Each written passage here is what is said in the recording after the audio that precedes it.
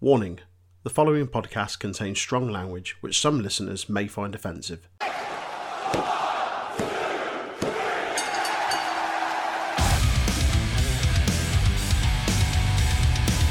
You are tuned in to the Untitled Wrestling Podcast, hosted by Jay, Aaron, and Big Tasty Ben Jackson.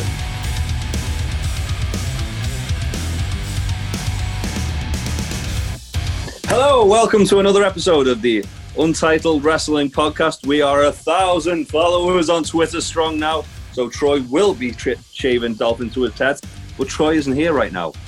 My name is Jay. I'm joined by Big Tasty Ben Jackson and Aaron, the bald man, Sutcliffe. How are we, fellas? Bald.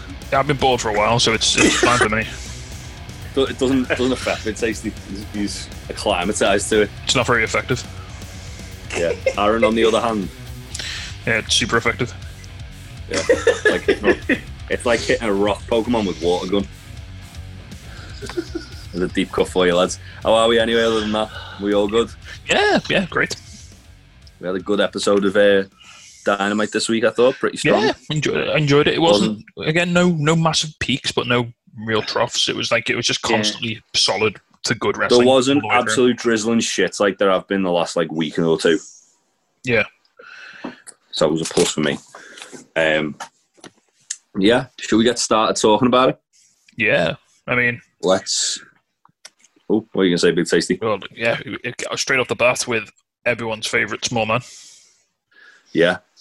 Hangman Page. Yes, exactly. So we start off with Hangman Page versus that fucking child, John Silver. The Meat Man. Meat Man. Officially now. JR called him. Well, Evil Uno called him it as well. Yeah, Evil Uno got it over. It's fine. Yeah, Evil Uno says he requested this match for the Meat Man to prove the Dark Order a power. Johnny says Johnny Hungry. And the match starts back and forth from... So, just a quick note on the Johnny Hungry thing. It's a bit cringe. And we all love it because it's a bit cringe. It's actually... It works because of, how bad it is now. John Silver's, that perfect, sort of self-aware, oblivious dickhead that you can just carry it off with, and it doesn't hurt him. It's amazing. It's the fact that the way his hands are, he goes up like that with his hands, doesn't he? Johnny Hungry! And his hands are the size of his hands are the size of postage stamps. This is going to be me showing me age. Aaron might not even be aware of this. But he reminds me of, in Golden Axe, the little guy who has the bag with all the health potions in that you have to hit. That's what John Silver reminds me of. I'll send you a gif of it, Aaron, because you'll probably agree. I'll take your word for that. Aaron, it's a 2D video game. Whoa! But the reason he reminds me of that is when he tried to steal the TNT title off Cody that time. Yeah. And he was walking just John Silver's the little health potion guy from Golden Axe.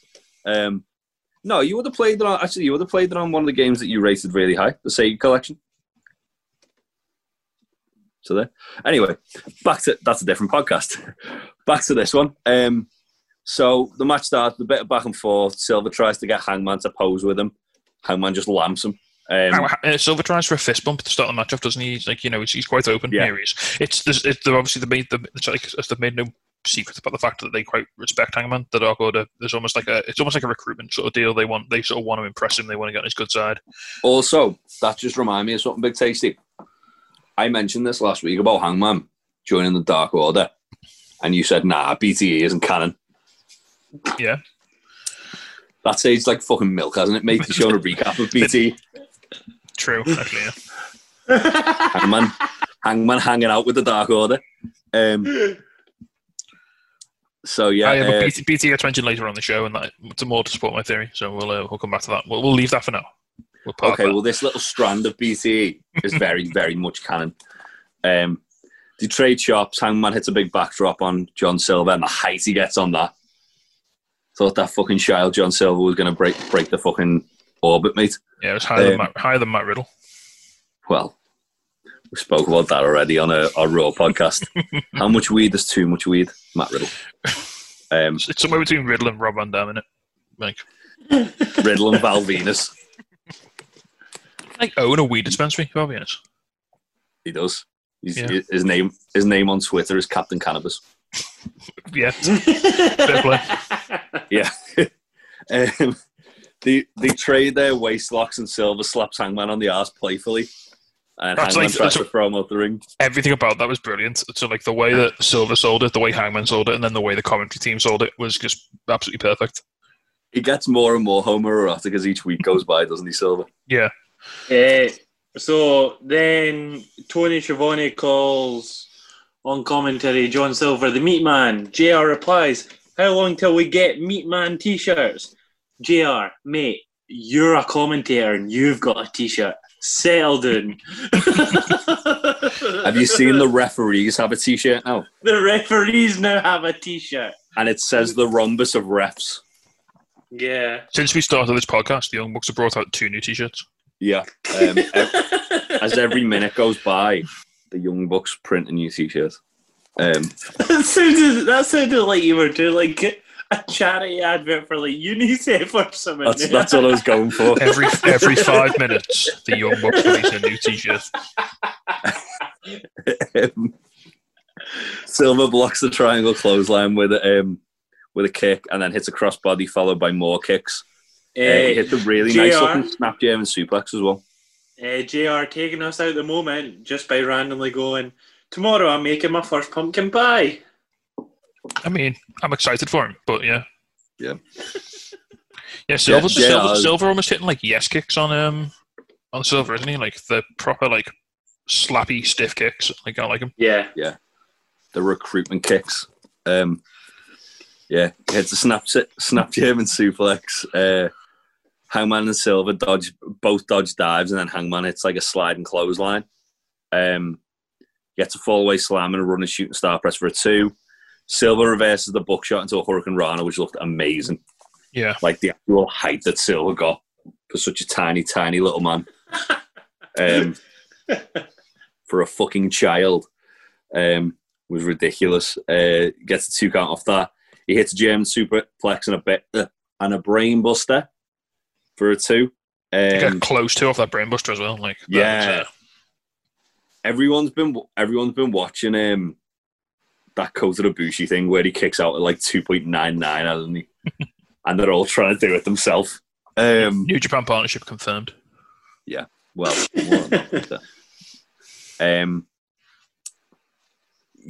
more kicks by Silver. Hangman goes for a backslide. We get more kicks by Silver. Hangman hits a Liger bomb, followed by the buckshot to win the match. I thought this was a really fun match. Yeah. And I feel like John Silver, like, we talk about how obviously he's a comedy character and he's a fucking child. But he seems to have really good chemistry with everybody. I think he's just a really technically sound wrestler. Everything he does looks good. It's smooth. He's quick. He can go top. He can do everything. He's not Kenny Omega, but you can put him on the curtain jerker. You put him in the mid card, and he can have a match with anyone. This match was great. It did everything it needed to do. Silver got to show what he can do. He got some good offense in. Hangman got the win. He needs to start the rebuild on him so he can sort of build himself back up to the top ranks. Yeah, it ticked all the boxes. Yeah. After the match, the Dark Order come out to check on Silver. And Hangman's like ready to fight them all. Sexy Evil Uno in a wonderful suit stops Hangman and calls the Elite a cult. And says the Dark Order's here for him if he needs them. The words he used were, he said he was in a group that he wasn't allowed to leave. And he said, and that sounded like a cult to him. Yeah. That was awesome. That was such a good line. Evil Uno, though, he's another one. He's like a really good talker. And him and Stu Grayson are like a legit really good tag team. Like, they don't get as much credit as they deserve because obviously I know you know them from Shikara. Yeah, it's the Super Smash Brothers indeed. Yeah. But I really like the Dark Order. Like, as I say, I think they've got like some like really good sort of dark horse wrestlers in there, like John Silver, like Uno and Grayson. Even Alan Angels, he's really good. Yeah. Apparently, him and Matt Sydal had an amazing match on Dark. It's really weird. Like none of the guys in the Dark Order are evil except for Brody Lino. Like, yeah, everyone's just dead nice. Like Evil Uno's dead nice. Like, John Silver is dead Anna nice. Jay's evil too. Oh yeah, Anna Jay's evil. She's evil to stupid. She's pure evil. Anna Jay's the devil. Well, we find that out later. Yeah. I think Ten's just like dopey, isn't he? Yeah. Well, I say that. According to BZ, he's got a cocaine addiction. It's powdered sugar. Powdered sugar, mate. Aye. Anyway, after this, we get Marvez talking to Kenny, about the contract signing. Kenny talks about how like they're both considered best in the world, but the more things change, how like he's like gone from being considered the best in the world to Mox is, and then he is. He makes reference like offhand to Moxley being the PWI #1, being on the cover of magazines. He said that he stopped seeing his picture on the front of magazines and he started seeing Moxley's. It was a really nice. There's a really nice like sort of layer of arrogance to Kenny's promo now. Like he's almost like he's trying to claim like a glory that's not there anymore. Yeah, which is pretty cool, and he's sort of searching for it. So in a way, even though he's acting like a bit of a prick, he is on like a bit of a voyage. He's on a journey himself, trying to sort of recapture what he Kenny's golden age. Kenny's character to me. Huh? The Kenny that we love is what we want. It's what we're slowly and surely building up to. Well, see, I was about to say Kenny's new character. I quite like that he's a cowardly heel, but he's also like adamant he's the best. He's basically Ric Flair at this point. Yeah. And he's doing a really good job with it. He asks Mox as gentleman to leave the garbage wrestling at home and beat him on ability alone. And then he comes in and he says, yeah. He comes back in and says, Mox was talking about his dad last week. My dad would beat the shit out of Mox's dad. The most heel thing he's ever said. Yeah. I mean, it was a great promo. He's got a point because I don't know what it is. Just Moxley without weapons is very cookie cutter to me. I don't know. I think he's kind of like grown a bit in the last year, where he's been doing a lot more like MMA kind of stuff. See, I think he's gone stale for me. Like, I don't know, it's just the same thing over and over again. I get what you mean. Like a John Moxley match, you're expecting. It's kind of like you're expecting a Bruiser Brody kind of match where like there's going to be fighting in the crowd, there's going to be weapons, there's going to be all kinds of madness. And I think they've deliberately allowed for that dynamic to like kind of grow on its own. Yeah, because it's very much like, obviously, to go back to about 10 years ago, there was the whole Ric Flair and Mick Foley argument where Ric Flair was like saying, well, Mick Foley did nothing for wrestling because all he was a glorified stuntman. And I'm not saying that's where AEW are going, but I think they're kind of alluding to it. That Kenny regards himself as the best wrestler in the world, and he thinks that it's an insult that Moxley... It's just Kenny trying to explain away his loss last year, because obviously Mox has a victory over him, but Kenny's arrogant way of getting around it is by saying, "Oh no, that wasn't a proper match. That doesn't count. That was Moxley's garbage wrestling." Record. Yeah. It's just a way for him to stroke his own ego and be like, "Well, he hasn't beaten me. He can't beat me in a straight up match." And I'll stroke your ego for you, pal. That's fine. we'll find out next week. I mean, if anyone can have a good match, straight up match of Moxley, it's Kenny. So we'll see what they're all about in a more straight-laced affair. Yeah, I think the thing with Mox is like, as I say, like even when he's having a normal match, he started doing more like MMA based stuff, and he's doing a bit more like strong style stuff, like the match with Eddie Kingston. Yeah, the fact that against Kingston, he wasn't really the hardcore guy. Like Kingston was the hardcore guy in that match, pretty much. Oh no, I mean though, not the I Quit match, the actual one-on-one match they had. Oh yeah, where they were just chopping the shit out of each other and like lariating the shit out of each other and just doing lots of strong style stuff. So I think it's one of them. Like I think if anybody's gonna have like a match with Kenny where it's gonna be considered as like the comeback of the cleaner, it's gonna be Moxley, because Moxley's wrestling the style of a lot of guys he wrestled in Japan. Yeah. But yeah, I'm very, very excited for this match. I didn't realize it was coming this soon. Like November's gone away and this has crept up on us. But It's next week. yeah, there's more about. We can talk more about this match in a little bit because there's an even better segment to build this match up coming. Just to do a quick plug as well, we'll be live streaming this next week on our Facebook channel and possibly Troy's Twitch. After this Darby Allin video, he sets fire to a car, calls out Team Taz, writes on the roof, spray paints on the roof, "Survive if I'll let you." More aggressive in tone. This, like, a lot of Darby Allin's videos have been kind of passive, kind of like, this is just who I am. This is like him actually threatening like people, which is nice to see. A bit of aggression, a bit of sort of forward momentum for Darby, which is kind of cool. Yeah. It was cool. After this, we get the newly christened Powerhouse Hobbs. Powerhouse Hobbs. So in my notes, I've just a name. I've just got Powerhouse Hobbs versus some jobber. Versus, how dare you? That's Lee Johnson. He's part of the Nightmare family. Oh, of course, yeah. If you didn't know he's that, the guy who gets Cody a it. fucking Gatorade when he's run out. And my notes for this match in its entirety is just Hobbs just kills him. Yeah, I've literally got like 3 lines for the actual match. Yeah, where it's... I've got new name and the finisher. That's it. See, what was the finisher? Because I couldn't put my fucking finger on what it was. Was it not just a World's Strongest Slam? It was a World's Strongest Slam, yeah. But he kind of had him like clutched, and then he sort of threw him. It was like a pop up almost. He sort of threw him up and then like slammed him down. Okay. Yeah, I only saw it as he was like landing it properly when I was writing notes. It was nice. It looked good. It was a good look. He'd done it better than Mark Henry. Whoa! How dare you? Show some damn respect to the world's strongest man. I love Mark Henry, but he kind of did just fall over with it, didn't he? He just fell over, yeah. So Hobbs just throws Johnson around, clotheslines him outside the ring, throws him into the barricade, nearly gets counted out. Probably should have got counted out.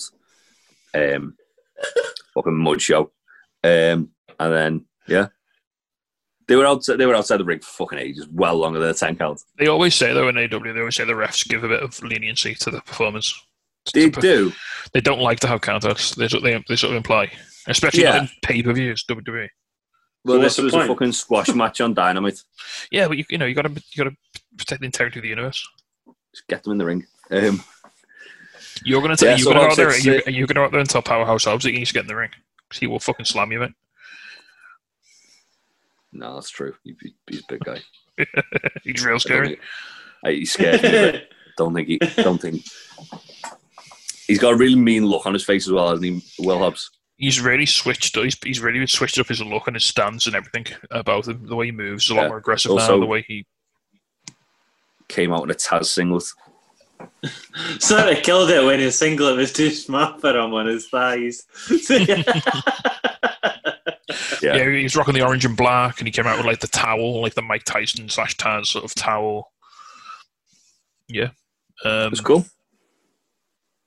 After this, Taz comes in the ring. He says he's sick and tired of the FTW title being disrespected, not recognised. Hang on, is this the FTW title that he was actually allowed to defend in a real match on Dynamite? Mm-hmm. Yeah, it's not recognised. So it has been recognised in the fact that it was defended. Yeah, I think it's more because Cody did the whole promo, didn't he? I think, what they're trying to talk about is the ranking system. So I think Taz wants to imply that Cage should be ranked higher as he is the FTW champion. Yeah. Taz's mic gets cut and he takes Justin Roberts' mic and says he'll take the commentator's headset if they cut his mic again. He wants someone from management to come out and acknowledge him. Cody comes out and he said, to be Cody with his fake headset on, like he's doing, like he's doing booking. It's clear as day to me that this shock thing's died a death already. So I'm okay with it. Cody comes out, says Taz is done. He makes Hobbs and Starks versus Cody and Allen for next week and says, I'll retire the title, I'll hang it up with all the others. Is that what you want? And Taz is like getting angry then, saying like, you're patronising me. Cody then turns around and takes too fucking far. How dare he? Everyone says, Cody Rhodes is a babyface. This was the most heel thing I saw on the entire fucking show. Cody asks Taz why his son Hook, which is a great name for Taz's son, by the way, Hook. Yeah. is training with him and not Taz. And Taz even goes, you've gone too far. You had to do that. You belittle me in front of everybody. And Taz walks out and Cody's like, sorry, you had to see that, guys. Like, an absolute fucking shitbag here. Like I do when I wind Aaron up too much on this podcast. And then I like to go, sorry, you had to see that, guys. And then Taz locks the Taz mission on Cody. I popped like a motherfucker for that. Yeah. Absolutely. The first transmission in a long time on TV. I shot out my fucking chair when Taz did that. I was like, get him! And Cody sold it like he was dying as well, which was real nice. Yeah. Nightmare Family make the save, and then Taz's son Hook comes and picks up the FTW title and leaves with Taz. Yep. Interesting. I'm sure we'll have something else to talk about that later. Then we're on to the segment of the podcast I usually let Big Tasty take the reins with this. So, what's Eddie Kingston got to tell us, mate? Well, Eddie Kingston's backstage and he's cutting a promo. And he's been asked, obviously, about, Death Triangle reforming last week and, what are his thoughts. And, he cuts a real nice promo in the Kingston way. He said he's not mad, he's not angry. He's really disappointed. He's the teacher, he's the responsible one, he's the adult here. Can I say one line? Go on. Pack, pock, bing, bong, whoop, whatever your name is.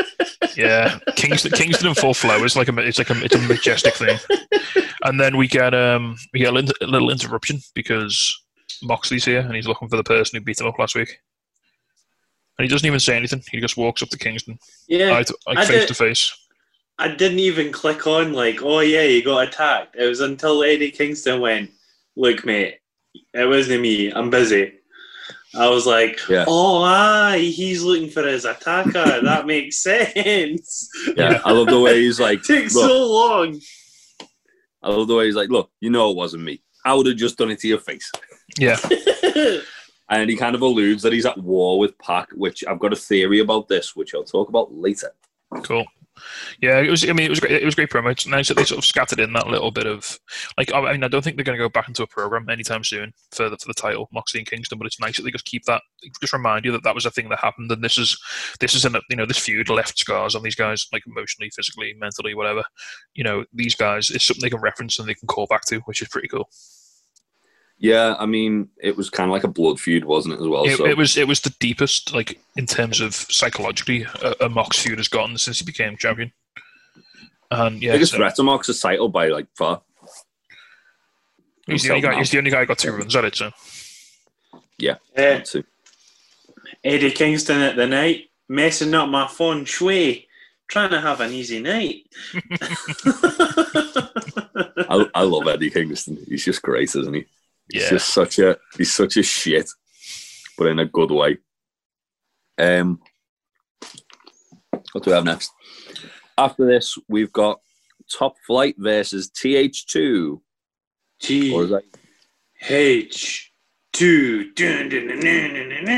Good music, not music we hear often on Dynamite, but I was into it. It's good music, but at the same time, they should rename them from TH2 to TH Who Cares. Wow. Well, how dare you speak about Angelico like that? How dare you speak about Lucha Underground Trios champion Angelico? Wow. I actually quite like Angelico. Don't you know he represented the rest of the world in the WCPW World Cup, I'll have you know. I just he don't was like Jack born Evans. in South Africa but trained in Mexico. Yeah. They had him down in South Africa. He got to the final 16 and everything. Jack Evans is annoying though, isn't he? Yeah. Anyway, that's the point I was making. Anyway, so got chain wrestling at the start from Darius and Angelico. These guys really, really impressed me with some of their chain wrestling they were doing. That spinning arm drag that Darius hit was real tasty. Real nice, real crisp. Yes. We said this last week. Everything that Top Flight do, considering how young they are, everything they do looks so smooth, so crisp, so legit. Legit is a word I used repeatedly last week to describe them, and they showed it again this week. Spoiler alert: they looked really good. Yeah. Yeah, I've been really impressed by them. You wouldn't think they're like literally at the start of their career. You'd think they've been gone for years. They love a double team move that ends with a dropkick because they are proper Machine Gun fanboys, and I respect that. Yeah. Well, it was like I said last week, if Private Party are like the new Bucks, then these are the new Motor City Machine Guns. Yeah. Oh my God, is that Private Party? No, it's Top Flight, mate. Oh, sorry. There's a couple of really nice. There's a really lovely little bit in the middle of the match where they both hit like sort of topes one after the other, one through the ropes and then the next one over the ropes. Like the timing again was just perfect. I mean, kudos to TH2 for this match as well. They made them look good. Like they really did. Yeah, there was a lot of really cool double team moves as well. Like Top Flight hit a double set up powerbomb at one point onto Evans. Also did that missile dropkick, and we just talked about that Darius did, where he did a hesitation dropkick off the fucking top rope. Yeah, and the air time he got on it was insane. I was just like, well, is he gonna come down, or is he just fucking gonna enter the stratosphere? To be fair, also slightly later in the match, Dante did a frog splash where he was up in the air for about 15 seconds. Yeah. These nice. guys are awesome. I love them. They're already like one of my new favourite tag teams to watch. TH2 a combination 450 for a 2. Dante reverses a buckle bomb into a sunset flip powerbomb, which looked awesome. Got a 2 out of that. And then TH2 win after Angelico locks in the Navarro lock. That looked really cool. Well, I've never seen that move before. And that Navarro Deathlock, it was called. I really like that. Yeah, it was. We were talking about Indian Deathlocks on our Raw review, because Cedric Alexander's starting using one as like a transition move, and this was like that. Only, Angelico like twisted really quickly. Yeah, he sort of jumps and like whips his hips, like legs around his hips around, so it looks like he sort of like slams him onto the mat as he falls, and then he locks the submission in, which was super nice. Yeah. So it looked like it snapped his leg as he did it as well, which looked nasty. Dante tapped straight away. Well, not straight away. They give him a little bit of time. Yeah, he was in it for about 5 seconds. He sort of crawled a bit. He did the arm way up and he teased it, and then like they give enough that he was like showing he was trying to fight out of it at least. I mean, I'm a big fan. So I mean, obviously MMA in like the last 20 years, MMA has changed the way people perceive wrestling in immeasurable ways. The one thing, the biggest sort of thing that doesn't annoy me, but the biggest sort of disconnect is like when people get locked in submissions for like 15, 20, 30, 40, 50 seconds. And it just looks weird. Like it should always be in MMA. It's always, because it's real. It's always about the struggle to lock the submission in, and then as soon as it's in, it's over. You know, you see someone get locked in a Kimura or like a triangle choke in MMA, and it's literally a 5-second tap out because the guy's going to pass out or die. You know, I'm more of a fan of that sort of. They did like TNA used to do it loads with Samoa Joe. It was always like the struggle to, and Baszler in WWE. It was always like if she got the move locked in, it was game over. And like I'm more a fan of that. Yeah. It feels more dangerous that way when, you know, instead of people sitting in the walls of Jericho for 2 minutes. Well, yeah, because if you get someone going like getting to the ropes, or breaking out of a submission hold, it's basically like kicking out of a finisher, isn't it? Yeah, I mean, I understand that you need to have it's a big face thing, isn't it? Crawling for the ropes and whatnot for the spot, but I think I'm not one of these guys. I mean, it doesn't have to be realistic all the time, but still. I agree on some level, but there's a difference between like a chokehold and the walls of Jericho. It's either like you're fighting through the pain or you're going to get choked out. Yeah. Like, you can't get choked out on the walls of Jericho. So, yeah, but I think that's the way it gets away with that. But yeah, but I think the point being made is that, like, it's cool to see, like in a couple of seconds, they were able to, like, make it look like you still fighting to get out of it. And then he just went, "No, this is too much painful." You could tell that whole story in like a 10-second period, and it makes the move seem scarier because if you know the guy's literally got 10 seconds before he has to give in, then I'm just saying that because I had to spend my childhood watching Shawn Michaels just scratch and claw out of submissions. So for about 2 minutes, I'm at. Yeah, I saw the Chris Jericho-Chris Benoit submission match, the I Quit match, where it was literally, I think 90% of that match was one or the other in a submission hold. Didn't Jericho legit get choked out by a crossface in that one? I know. Remember the finish was him passing out in the crossface, which I'm also fine with. Like the pass out submission, that's fine as well. You know, I'm down with that. Yeah. That's why Aaron's got no hair. Yeah. It's true. Very true. Headlock at the table, guys. Headlock at the table. Dog collar. Make him understand. Yeah, after the match, what's his name? Angelico, I forgot my words there. After the match, Angelico refused to break the hold. Young Bucks make the save. Well, no, so TH2 go full heel here, so Angelico's obviously got the hold locked in, he's refusing to release it. And then Jack Evans just steams into the ring so he can just start kicking at the Dante who's in the hold. Jack Evans is a gobshite, isn't he? And then the Bucks come out and drive them off, make the save. Yeah, it's the sort of the sort of flip of last week. Yeah. So yeah, I mean it was a great match. It wasn't quite up to the standard of the Young Bucks match last week, but you know nothing really could be. I wouldn't be surprised if Top Flight somewhere down the line end up beating the Bucks. Yeah, they could give them that route eventually. I mean, they could turn this into a thing like of them looking for the first win. Obviously, they're 0-2 at the moment. They're playing very heavily on the lack of experience amongst them, even though they are very good in the ring. You know, the sort of they made a couple of mentions in the match about how Angelico was a 13-year veteran and he had that ring awareness and he had that sort of like, you know, gnarly experience to be able to do those little dark arts that he was able to do to get the upper hand. And so, yeah. They win. They top flight win hurt at all by this loss. It was just a nice little bump in the road for them. I was quite surprised that TH2 got the win though. At the same time, I think it helps give them a bit of credibility as well because Top Flight are hot shit, and if they beat them, then it puts them higher up into the mix. They're on that sort of. I'm trying to think where I'd put them on the tag team hierarchy now. I'd say they're above Sonny Kiss and Jerry Janela, but below anyone in the Dark Order. Yeah. That's fair. 5 and Dimes are still riding high. It's all good. Luther and Serpentico right up there. Chaos Project bottom, mate. They're bottom. Nah. They should be ranked. Nah. Wow. Don't disrespect my man. After this, moving swiftly on. Nyla and Vicky accuse Brandy Rhodes of nepotism. They laugh at Brandy because Jade Cargill fucked her arm. Don't really need to say more on that, do we? Yeah, it was a decent promo. It was nice to see Vicky cutting a promo without really screaming. It was nice to see her cutting a promo without screaming, excuse me, which made it. Yeah. She was a bit more restrained here, and for that, I think she was a bit more threatening. Like, we've said this in the past that Nyla and Vicky are a weird like combination because Nyla doesn't need someone to talk for her, I should say, because she's a really good talker. Yeah, but she can add to that though. So in this promo, just having Nyla in the back, just chipping in like little bits and laughing at the right times, it just made it seem a bit more alive. It was quite enjoyable.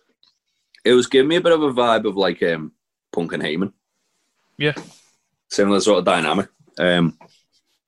But yeah, I thought it was fine. It wasn't really much to it.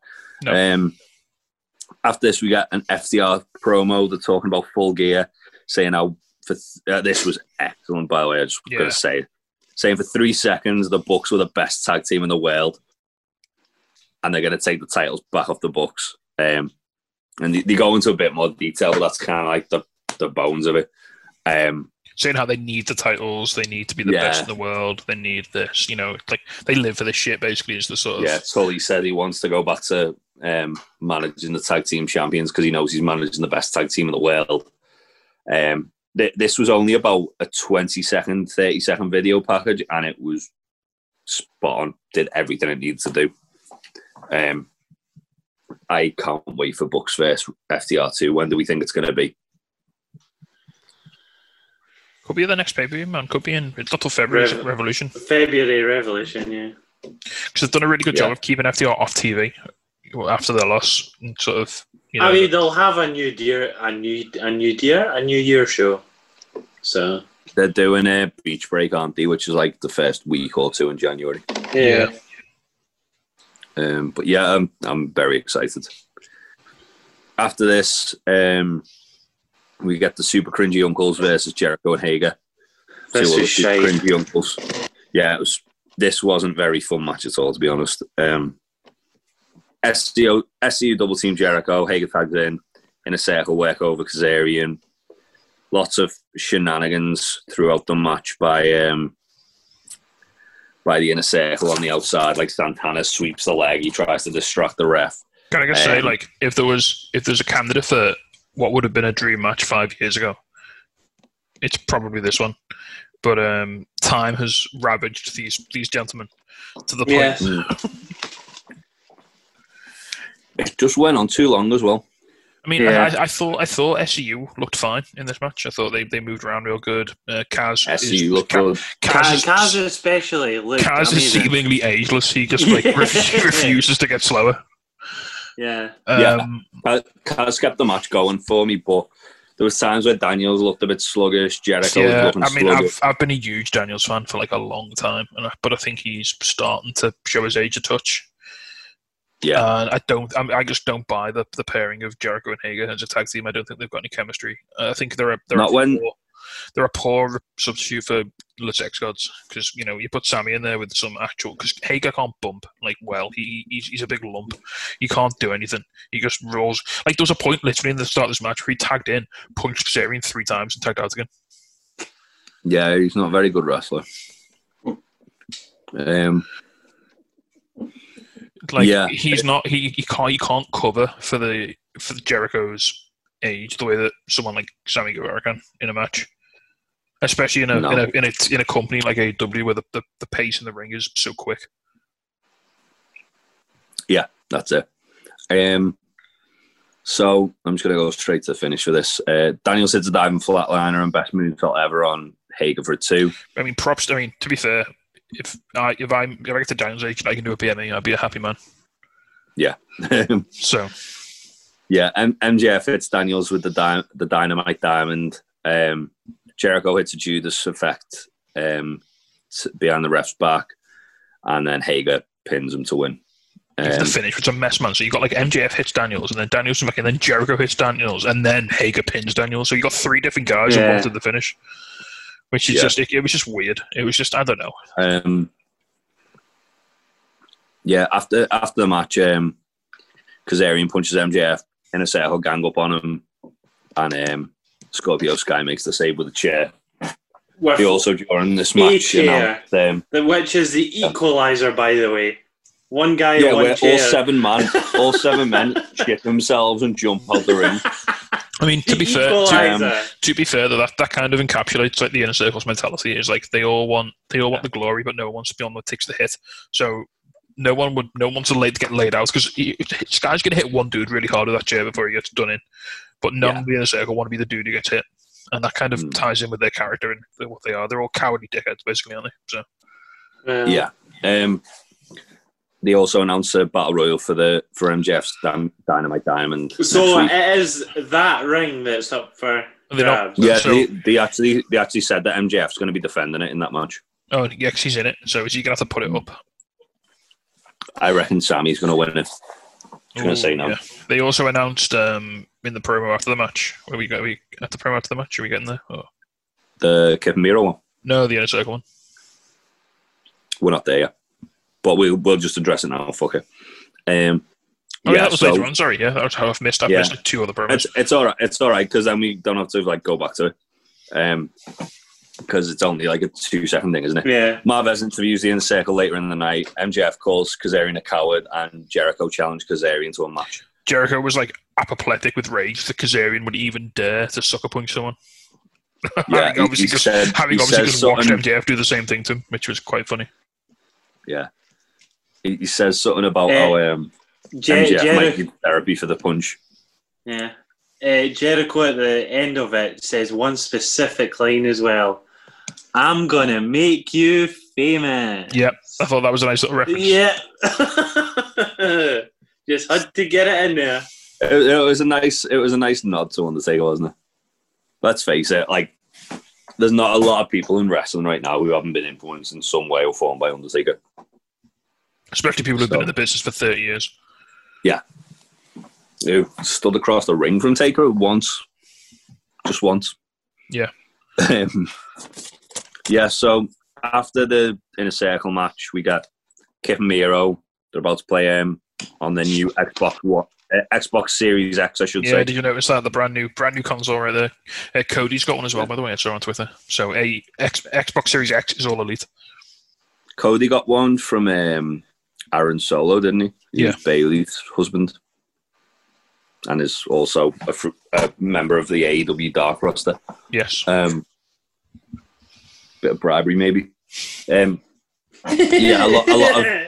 To be fair, a lot of AEW wrestlers have been like tweeting that they've got both. If Bailey's wearing black and gold on the next pay-per-view, then Bailey's logo's already basically the AEW logo. Start the rumor. Fire the boys. Yeah. So they're about to play it. They're doing it like a video game review show for YouTube. Orange Cassidy turns it off and then leaves. He just sort of walks in like deadpan and just looks at them, looks at the Xbox Series One. The Xbox Series X, gets his finger, presses the button, and it's like, and Miro is absolutely incensed. Yeah, so much so he nearly knocked it off the fucking thing. So he actually, as he charges Cassidy, he actually shouts that was a gift from his wife. Lana is all confirmed. Well, she's got the hookup for the Xbox Series X anyway. Yeah, probably all the fucking insurance money she's got from going through all those tables. They must have like a sponsorship deal with like Walmart or something. Maybe they're getting thrown a few consoles on the side to replace, along with all the tables they're on. Yeah. So yeah, as they go, they're in like a trailer, aren't they? As they go out, Miro gets jumped by Chuck and Trent, and then they beat up Kip as well. Best friends and Miro and Kip like brawl off screen. Best friends have gotten really good at this like backstage brawling sort of segment. Like they're really good at it now. Chuck Taylor put a really funny tweet out because he's Chuck Taylor and that's what he does. Where he said something along the lines of, "I'm really shitty in the ring, but I'm really good at this brawling backstage shit." Yeah, so Trent and Chuck like double slam Kip into a portable toilet. The segment sort of ends with Miro just barreling the cameraman out of the way and like, screaming in the camera for him to get out of his way. Yeah. And then they end up fighting more, but off camera. Well, I'm guessing we're probably going to get another parking lot brawl. I'm okay with that. We can only assume this fight is still happening. I'll Tag Team Apocalypto. Do you think the bachelor party is going to end up being like a fucking brawl with the best friends? And Billy Mitchell for some reason. Don't forget that. And Billy Mitchell will just be playing Donkey Kong in the background. Throwing hot sauce at everyone. Yeah, that'd be amazing.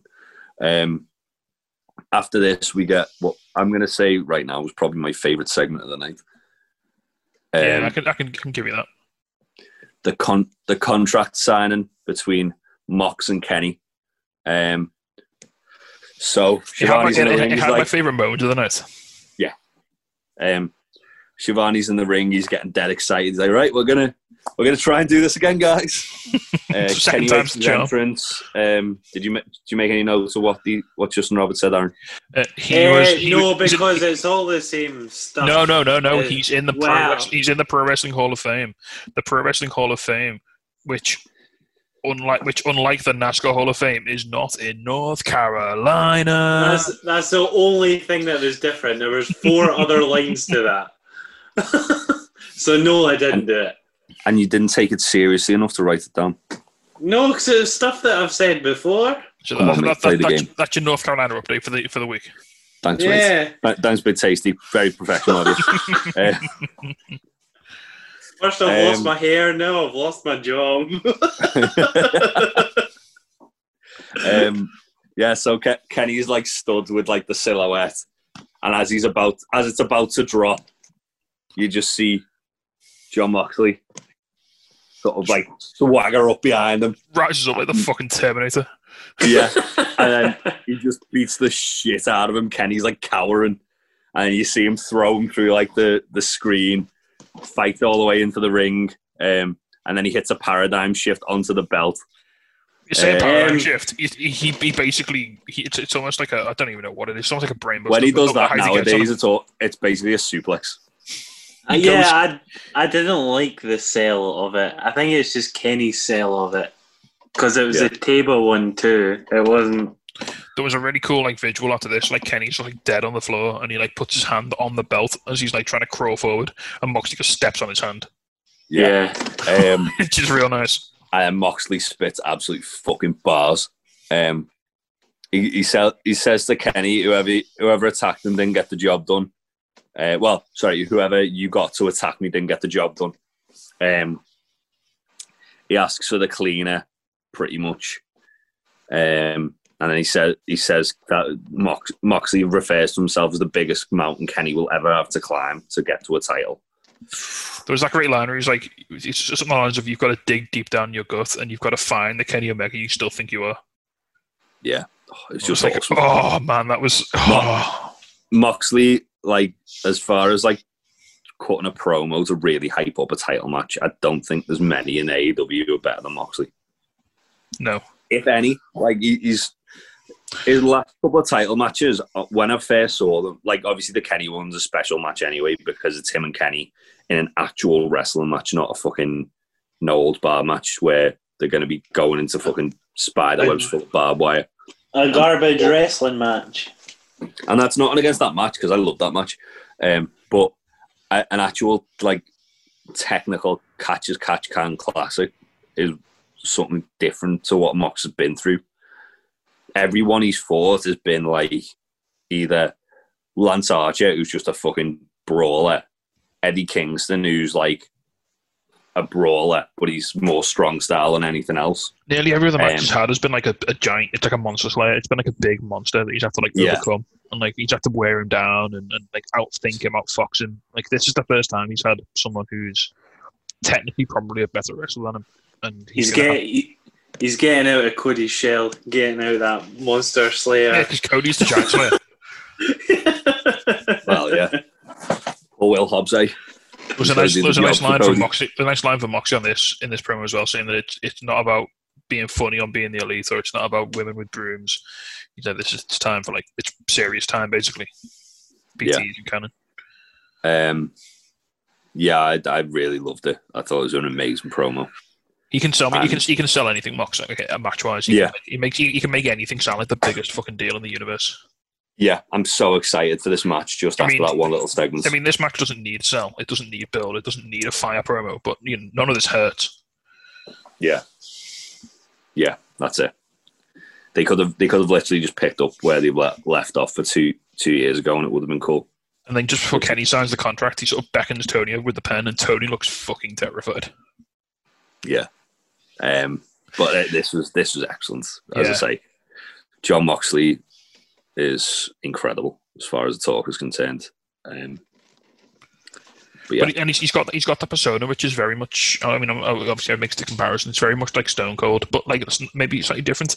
He comes across as like a really chill sort of guy, and then he references it here. Like if you poke a bear, you're going to get fucking mauled. So he actually starts his promo saying, we were even, me and you, Kenny, we were done, we were through. Then you better piss me off. Yeah, and it's like. Oh. Who do we think attacked Mox? Well, you've got your theory, haven't you? I've seen two now, and there's two that I'm both compelled by with both. One's obviously the one that was floating around Reddit with the Hangman thing. Yeah, that's the name I've got in my head, but I don't think it is. Then the other one, which was a guy from What Culture put it up, where he was saying like how winter is coming. Winter coming in Game of Thrones term was obviously the invasion from the north of the wall by the White Walkers. So he thinks it's someone like you think it's Paul Burchill in Storyline Brother of TNA Wrestler Winter. Yes.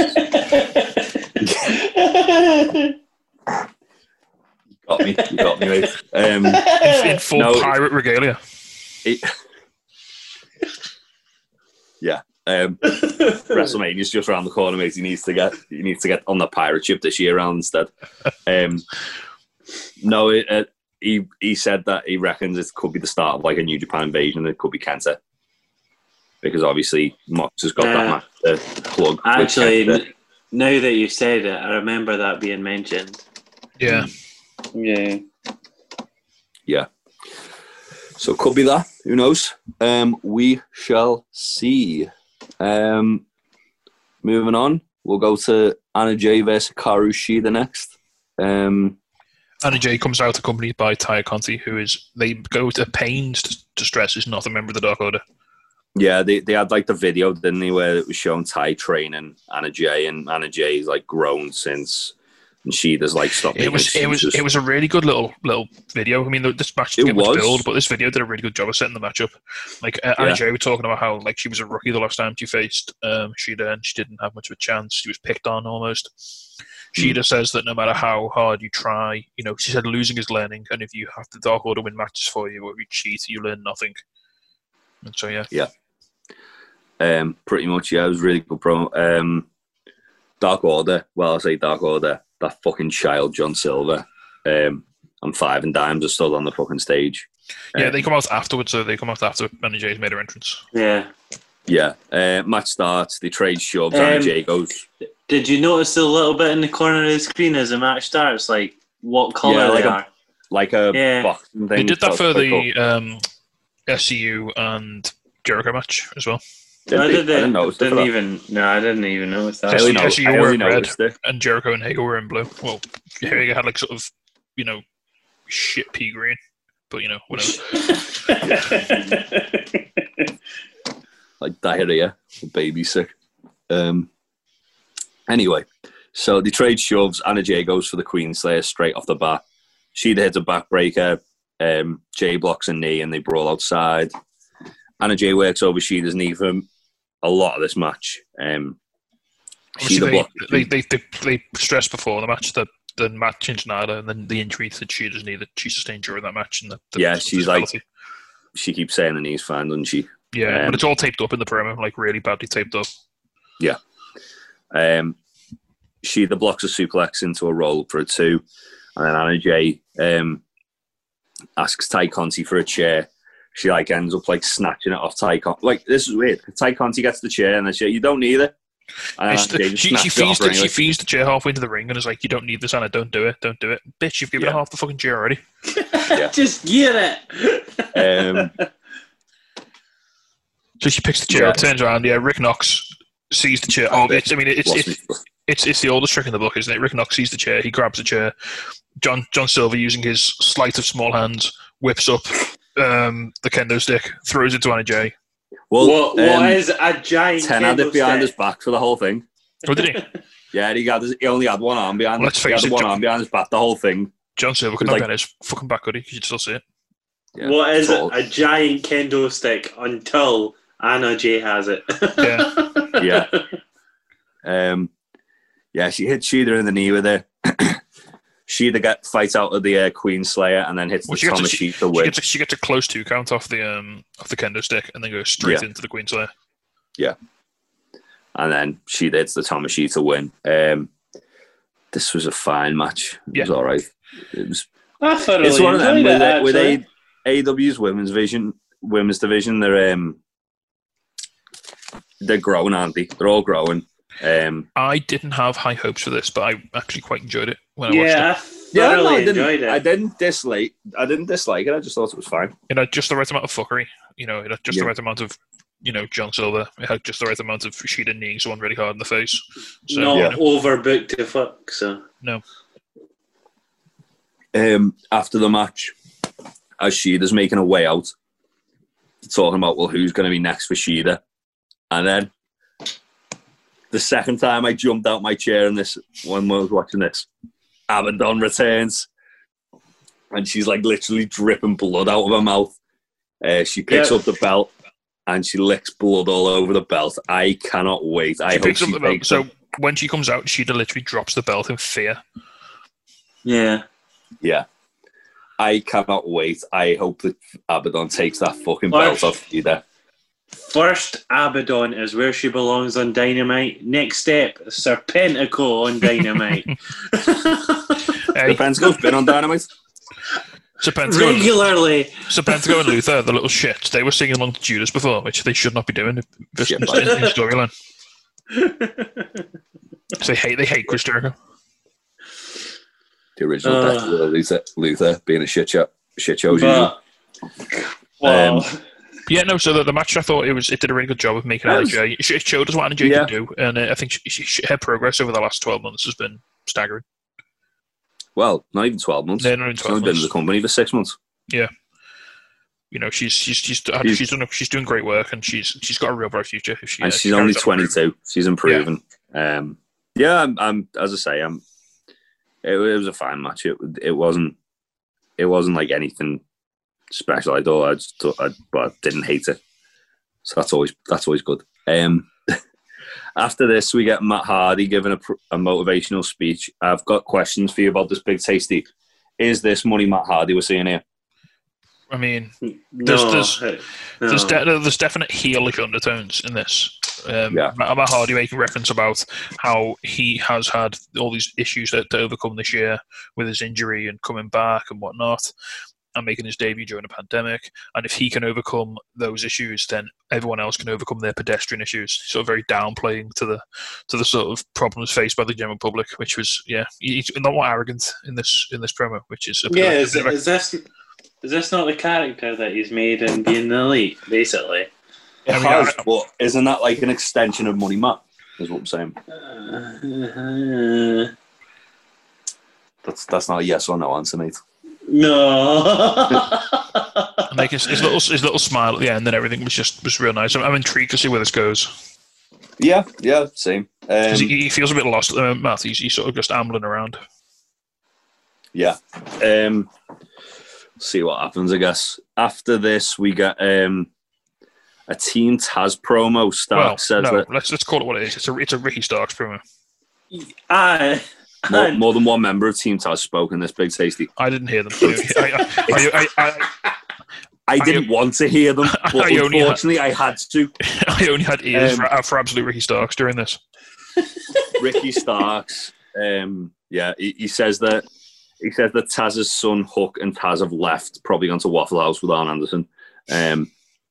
Starks spits absolute bars on Cody about how he went too far, disrespecting Taz, bringing his son into it, and says they're going to send a message next week. Him and Powerhouse Hobbs over here, and like, I don't know why, but that fucking gobshite Brian Cage just opens his mouth and ruins it for everyone. It's alright. It was ruined from the beginning when they were standing in front of a green screen. I didn't mind that. Oh, it's not. I liked it. I thought it added to Ricky Starks as a. Oh. It added to how Ricky Starks is like just an egotist. It just seems so flat and low budget and Yeah, I enjoyed it. I think it's a bit of a throwback to the promo he cut the other week, hyping up Full Gear. They had that sort of like old school like green screen with the logo behind them sort of promo, didn't they? And I think it's sort of like an advancement on that. He talks about, obviously in the promo, he talks about how Tony Khan treats him really well. He pays him good. He puts him in the main event. And he comes across like he's making himself out to be like, I'm so happy that this guy's getting a big push into the top of the card because it's just so cool. He totally deserves it. He's earned it. He's worked his ass off since he came into AEW, and it's as someone who watched them in NWA Power, I'm very, very happy to see him doing well because he's fucking awesome. And he's the guy they were kind of like banking on to being their like big star for the future. So to see him being in a big company, just basically growing from strength to strength. Like awesome. he literally come in for an open challenge and he just picked up the ball and ran with it. And respect. Now I think he's probably going to end up taking the TNT title off Darby Allin eventually. Oh God, yes. And it'll be amazing. After this, we got Butcher and the Blade versus Pac and Phoenix, which is our main event for the evening. Eddie Kingston on commentary as per. Yeah, this is just your weekly reminder that every time you hear it, the Butcher and the Blade's theme music absolutely bangs. Yeah. Yes, it does. Makes you want to punch a wall down. It does. And Butcher certainly looked like that because the pair of them meet Pac and Phoenix on the ramp and start brawling with them. Before we get into the match, we just have to talk about like how well the Butcher and the Blade have done to like save their characters, basically. Just be relevant. Yeah, they've gone from being like from being MJF's mercenaries to they've gone from being a meme basically to being like one of the most threatening tag teams in AEW. Yeah. I love Butcher and Blade. I think they're awesome. The very fact that we're booking Butcher and the Blade against Pac and Phoenix and thinking, oh, this match could go either way, not like this is a sacrifice. This just shows how well the aura they've managed to build around themselves. I mean, Kingston's helped with that, and like the match with the Young Bucks helped with that, and this, that, and the other. But yeah, good. I mean, they're talented guys, and they came in on a bit of a bum steer, and they've been able to really change course excellently, and they've corrected. Yeah, the way they debuted was shit, let's be honest, because coming through the ring. Yeah, and only Excalibur knowing who they are, but expecting us all to know who they are. Excalibur thinking that if he marks out hard enough, we all will as well. Yeah. It didn't help as well with JR, like, who are they? But yeah. So the match starts, Butcher and Blade meet Pac and Phoenix on the ramp. Pac throws Blade around the barricade, and Butcher throws Phoenix into the ring. Pac and Phoenix end up hitting stereo dives on Butcher and Blade. Butcher hits a big crossbody onto Pac, murders him with it. Phoenix crucifixes Blade and elbows him. Pac throws Blade into the corner and slaps him around. Then they start exchanging forearms. Pac kicks Blade. Blade clotheslines him. In response to that, Phoenix then tries to crossbody the Butcher because he's an idiot. Butcher throws him around. Phoenix hits a hook kick on him. Goes for a springboard cutter. Bounces off Butcher, and then Pac super kicks him.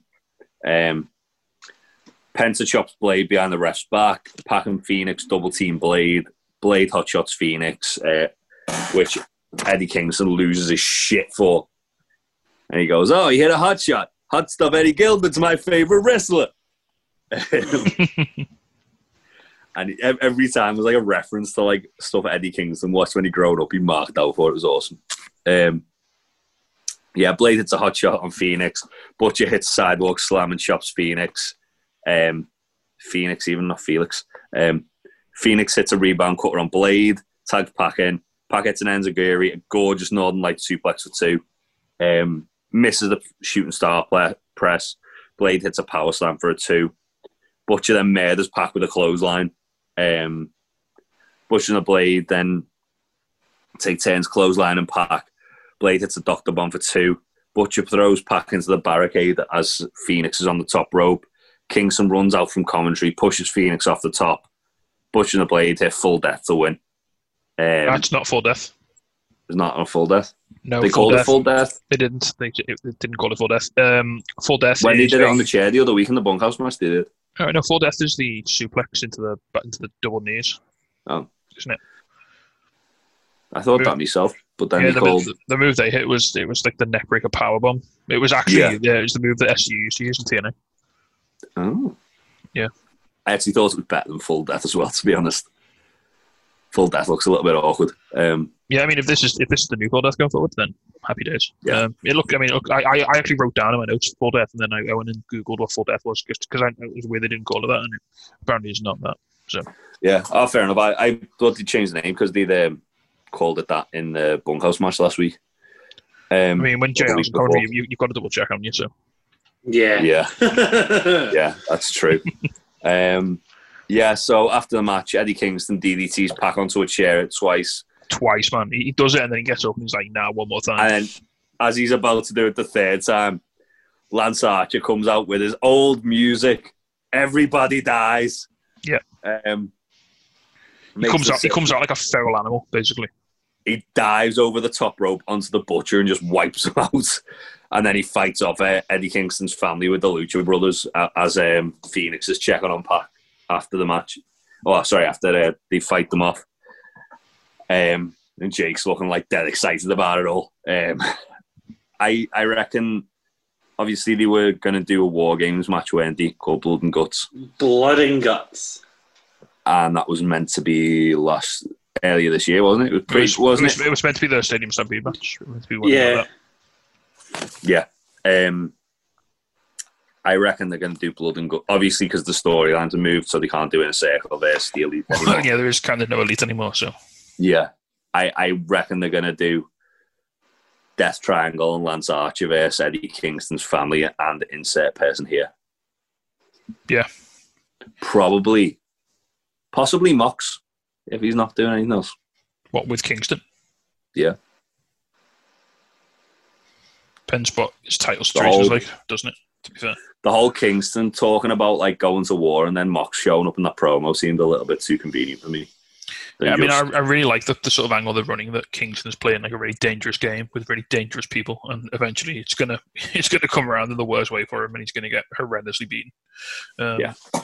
Like Lance Archer is a crazy person who will hurt you for fun, and he's not the type of guy you want to be pissing off. And he threw a man through a ceiling tile once. Yeah, we saw it on TV. Yeah. But yeah, I'm excited to see where this goes. There's also obviously they were talking about how Pax going back to Newcastle till the end of the year, after Thanksgiving, I think they said, which is obviously today, at time of recording. So if that's the case, then happy Thanksgiving if you're in America, by the way. Happy Thanksgiving to our American friends. If that's the case, then it would make sense to kind of have like Lance Archer as like a surrogate for it. Well, he's just a big dangerous bastard you can plug into the feud, and he can just beat people up for a bit. Maybe something to do. So maybe come in as like the big heavy for Pax faction, and then rename Death Triangle to Death Square, Death Cuboid, yeah, Death Rectangle, Death Tangle. There we go. Fixed it for them. You're welcome, Tony Khan. But yeah, that was AEW. Aaron, what were your highs and lows, mate? I'm going to give Anna Jane Shida my high. I enjoyed it. Oh, right. My low was actually a low. Inner Circle and SCU, because it was just dull and boring. I think I fell asleep in the middle of it at some point. Not going to lie, but that's how dull it was. It wasn't great. What about you, Big Tasty? I'm going to go for my high. I mean, I would obviously, I'd say I like Daniel Jane Shooter as well, but I'm going to just be something different. I'm going to pick the main event, which from Blade vs. Pac and Phoenix. As a match, I thought it was really good. It started off quite slow and like sort of deliberate and physical, and it sort of built up momentum really well, and it ended quite frantically, which is quite nice. A lot of moving parts, but again, they all sort of came together really, really good. So I'll give that the up, and my low point. I mean, I want to try and pick something different, but no, it's the shade of 2010 TNA, watching 40-plus-year-old guys trying to bump around a ring. 2 of them are 50. I'll have you know. So yeah, I mean, I love all the guys. Well, I love 3 of the guys involved in SCU vs. Jericho and Hager, but the combination just didn't do it for me. It was sometimes four parts can make something less than 4. And we certainly saw that tonight. It just didn't work. It didn't have that spark. And we say this all the time, that AEW spoils us regularly with the quality of wrestling. So when a match is only 5 or 6 out of 10, it really sticks out and it really upsets us. And so, I agree with you. Wasn't a fan at all of that match, the SCU versus Inner Circle match. It was just shit. I did eat some cheesecake while the match was on this, so I still had a good time. I think I had food during that match as well. So 2 of us had food. 1 of us fell asleep. I had chicken tacos. So yeah, I enjoyed myself too. I'm torn between 2 things for my best, so I'm gonna cheat a bit and split it. My favourite match of the night was Hangman Silver. I thought that was really fun. But I think my overall favourite thing and my favourite segment was the Kenny Mox contract signing. The whole Mox and the people have been putting on Twitter today about how the fact that Mox showing up behind Kenny mirrored obviously Mox's debut in AEW, where he did the exact same thing. And yeah, it was just cool. Really good promo by Mox. Is it the way that he massive poker shifts around for him to get power knife shifted on? Yeah, he just had to settle for the belt instead, mate. Yeah, but I was really excited for this match anyway. Now I'm probably 10 times that just from this segment. So definitely that. Right, that's us, guys. Aaron, where can they find us on social media, mate? Untitled Wrestling Podcast on Facebook and YouTube. What about Twitter? Untitled Rest Pod. No, Untitled Rest Pod. At Untitled Rest Pod. Thought I'd put him on the spot to do his TNA voice there. And it failed miserably. Follow us on Untitled Rest Pod on Twitter. We've just hit 1,000 followers. So Troy will be... Thank you very much for that, by the way. Thank you, guys. Troy will be shaving Dolph into the back of his head as his punishment for that. That's the word Dolph, not a picture of Dolph, sadly. Just the word Just Dolph. the word, yeah. I mean, if you can get a stencil of Dolph Ziggler's face, that might be even funnier, but nah.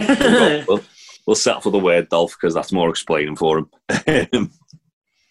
Yeah, as always, Ben, do you want to give a little shout out to brewery while we're here? Yeah, I mean, Top Rope Brewing, www.topropbrewing.com if you'd like to buy some beer. We have got new cans going up next Wednesday. That is the 2nd of December we're canning. They'll be up in time for your early December runs. We do have one more canning run before Christmas as well. So keep an eye out. But yeah. I bought a Don't You Dare Be Sour keg a couple of days ago. Oh, nice. Of which? Yes. Don't You Dare Be Sour? Oh, nice. Didn't know there was kegs that left. Huh?